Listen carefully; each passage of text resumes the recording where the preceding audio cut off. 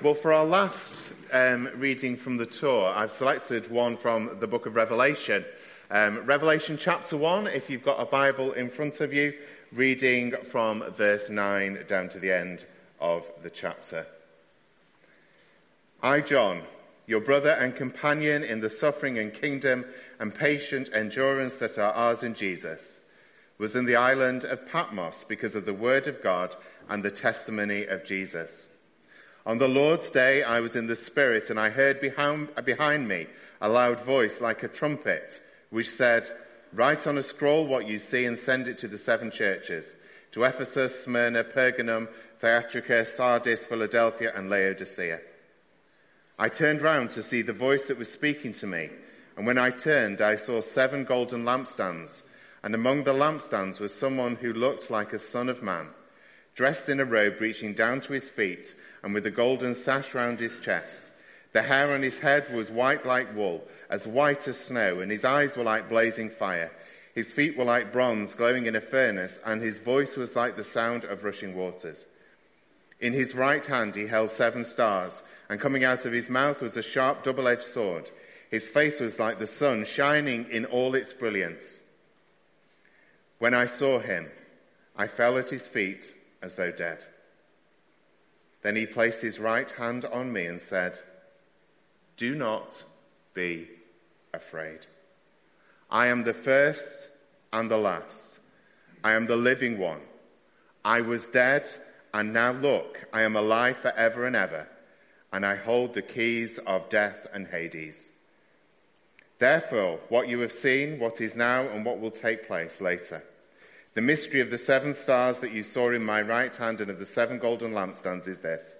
The 7 stars are the angels of the 7 churches, and the 7 lampstands are the 7 churches." Let's just pray, shall we? Lord, we thank you for this incredible vision of yourself exalted and in glory. And we just pray in the next few minutes as we briefly look at this passage that we'll be encouraged to face life knowing who you are. Lord, in a world of uncertainty, we can firmly stand on the reality of Jesus Christ, the Son of God. Lord, may we root ourselves deep in you, we pray. Amen. Over the last 2 weeks, very unusually for me, I have been to 2 football matches. So it's highly unusual. I think it's the first time ever in my life I've been to 2 live football matches. The first one was right at the pinnacle of the sport. England versus Switzerland at Wembley. We went down there with our family and some friends. Great experience. If you've been to Wembley, it's enormous. It's very posh. It's got this enormous sort of shopping centre round about it. Then yesterday, me and Richard Evans went to Richard's hometown because my hometown team were playing. So we went to Wrexham to watch Wrexham versus Stockport County. It was a slightly different experience. Not least because County lost 2-0. But I don't want to talk about football. What I want to talk about is something far more important than football, and that is food. When you're at Wembley, if you want to buy a hot dog, anyone want to have a guess how much it would cost you? £5. Keep going up. £8, nearer £8, £7.50, as Claire found out when she went to buy Nathaniel one.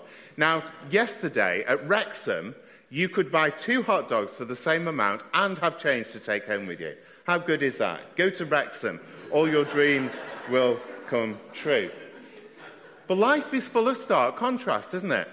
It's full of contrast. Some things in life are just different. You go to one place, it's very different to the other. At the start of these verses that we've read in Revelation, there is a significant contrast. I don't know if you noticed it.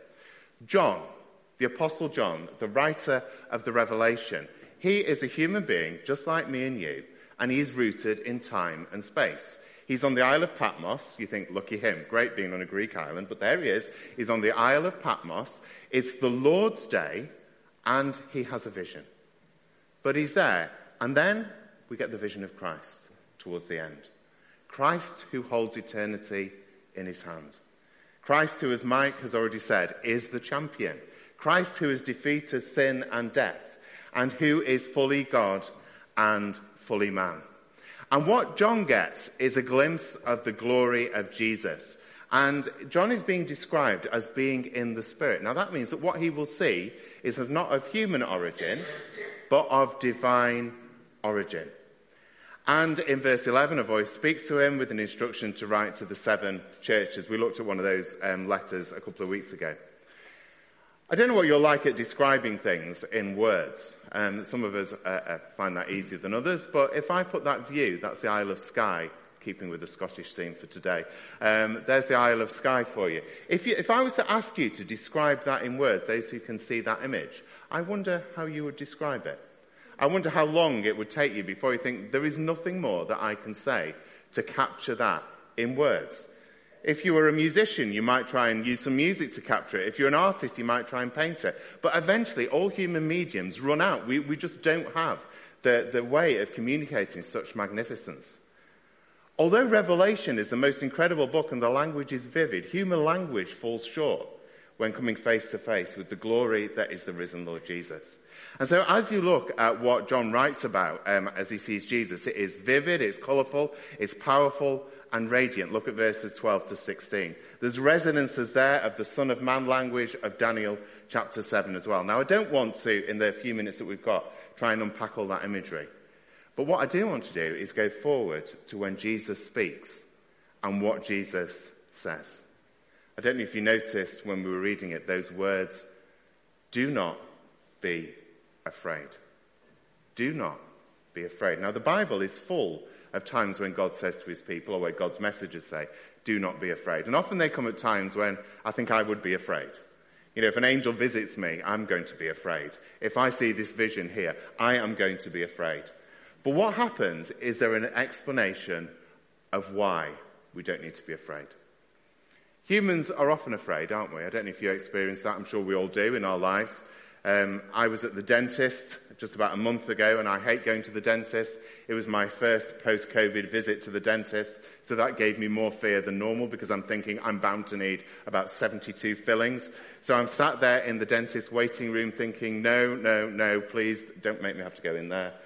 I'm afraid of the uncertainty, but I'm also fearful of the certainty.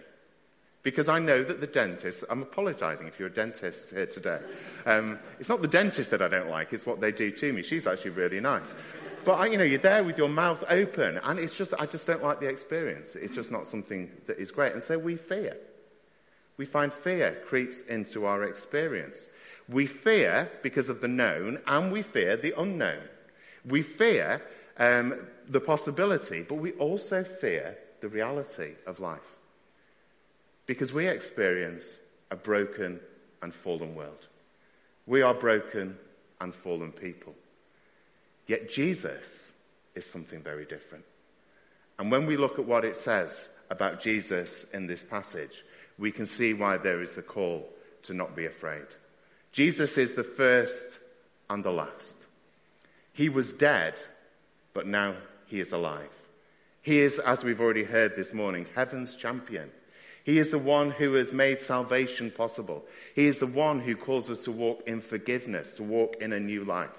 Jesus has been, he will always be, he has died, he has risen, he holds the keys of death and Hades, the place of the dead. Everything is ultimately under his control. And so in a very short statement, what Jesus does is he reminds John that there is nothing that will ever take Jesus by surprise, nothing that is ever out of his control, and nothing that he doesn't know about. Now, our world is in a mess, isn't it? We experience that. Just switch on the news, you see the mess that this world is in. And yet simply the call goes out, do not be afraid. Are you fearful today? I'm going to be honest, I'm fearful. I think we spend a lot of our time being fearful of the unknowns and the knowns. So how do we not be afraid? Well, I don't want to give glib answers or oversimplifications here. That is of no hope and no use to anybody. But I think what the challenge that these verses give us is to change our perspective. When fear starts to arrive at our doorstep, is to take a different angle. Look in a different way. Look at Jesus and see who he really is. look at this glimpse of Jesus in glory and say, well, yeah, fear is real today, but there will come a day when fear will be gone. And I am part of that journey. I am part of who Christ is. A few years ago now, I had a friend who was really very ill. He was suffering with an awful illness that was taking the physical use of his body away. But he was a really strong, committed Christian. I remember having really open and honest conversations with him and saying, how do you see Jesus in all of this? How do you see Jesus as your limbs, your muscles, one by one, are giving up on you? And he simply said, as my problems get bigger, so my Jesus gets bigger too. As our problems increase, so our view of Christ has to get bigger with it.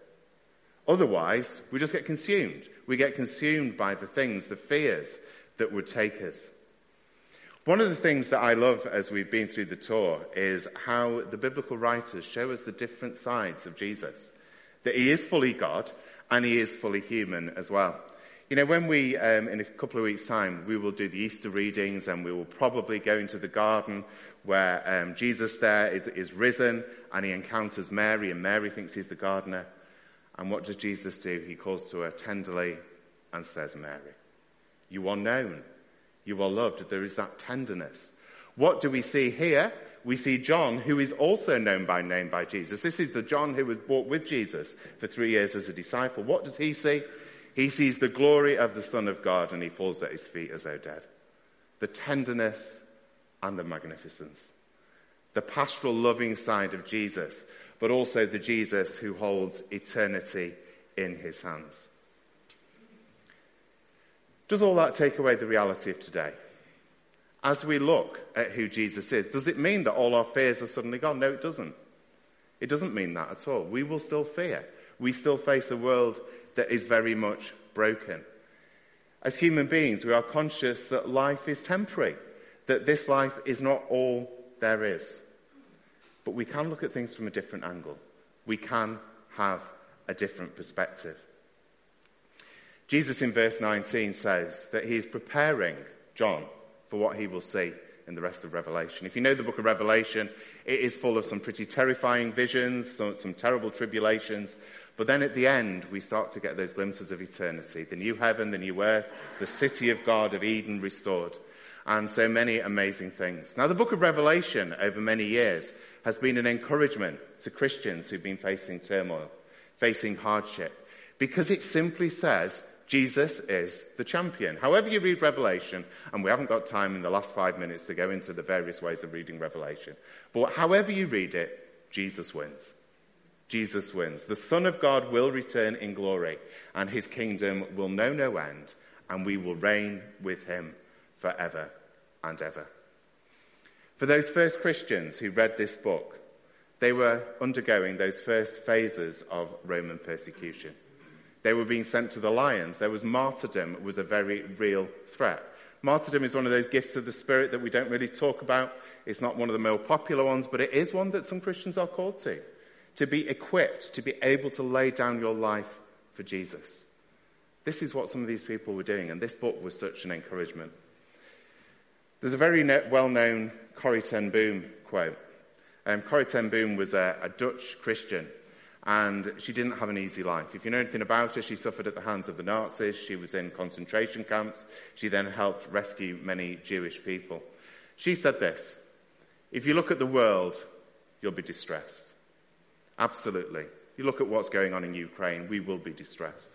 If you look within you, you'll be depressed. So often, if we look inside for answers, we just won't find them. But if you look at God, you'll be at rest. I love that quote. Look at him. Look at Jesus who holds it all. And so as we finish off the tour, there are these glimpses of eternity in the book of Revelation. We get to see Jesus as he fully is.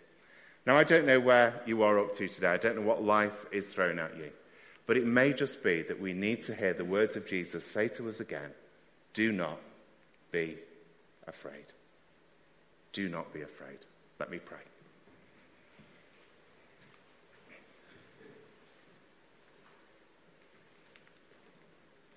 Lord, we come to you this morning, and perhaps each of us have our different fears. It may be fears of how we're going to pay the electric and gas bill as it comes in next month. It may be fears of our own health or fears of the health of a loved one. It may be fears about what is going on with war, what is happening in our world. Lord, whatever the fears, we just pray that as we gaze on you, our perspective may shift. Lord, help us to trust in your eternal promises. Help us to glimpse you as you really are, as the exalted Son of God who is reigning now and forever. Lord, we thank you as we've been reminded from David and Goliath as well that the victory is yours. The salvation is through the name of Jesus. And we just pray, Holy Spirit, come and minister your love and your tenderness into our hearts today. Just help that word, do not be afraid, to really sink into us, we ask.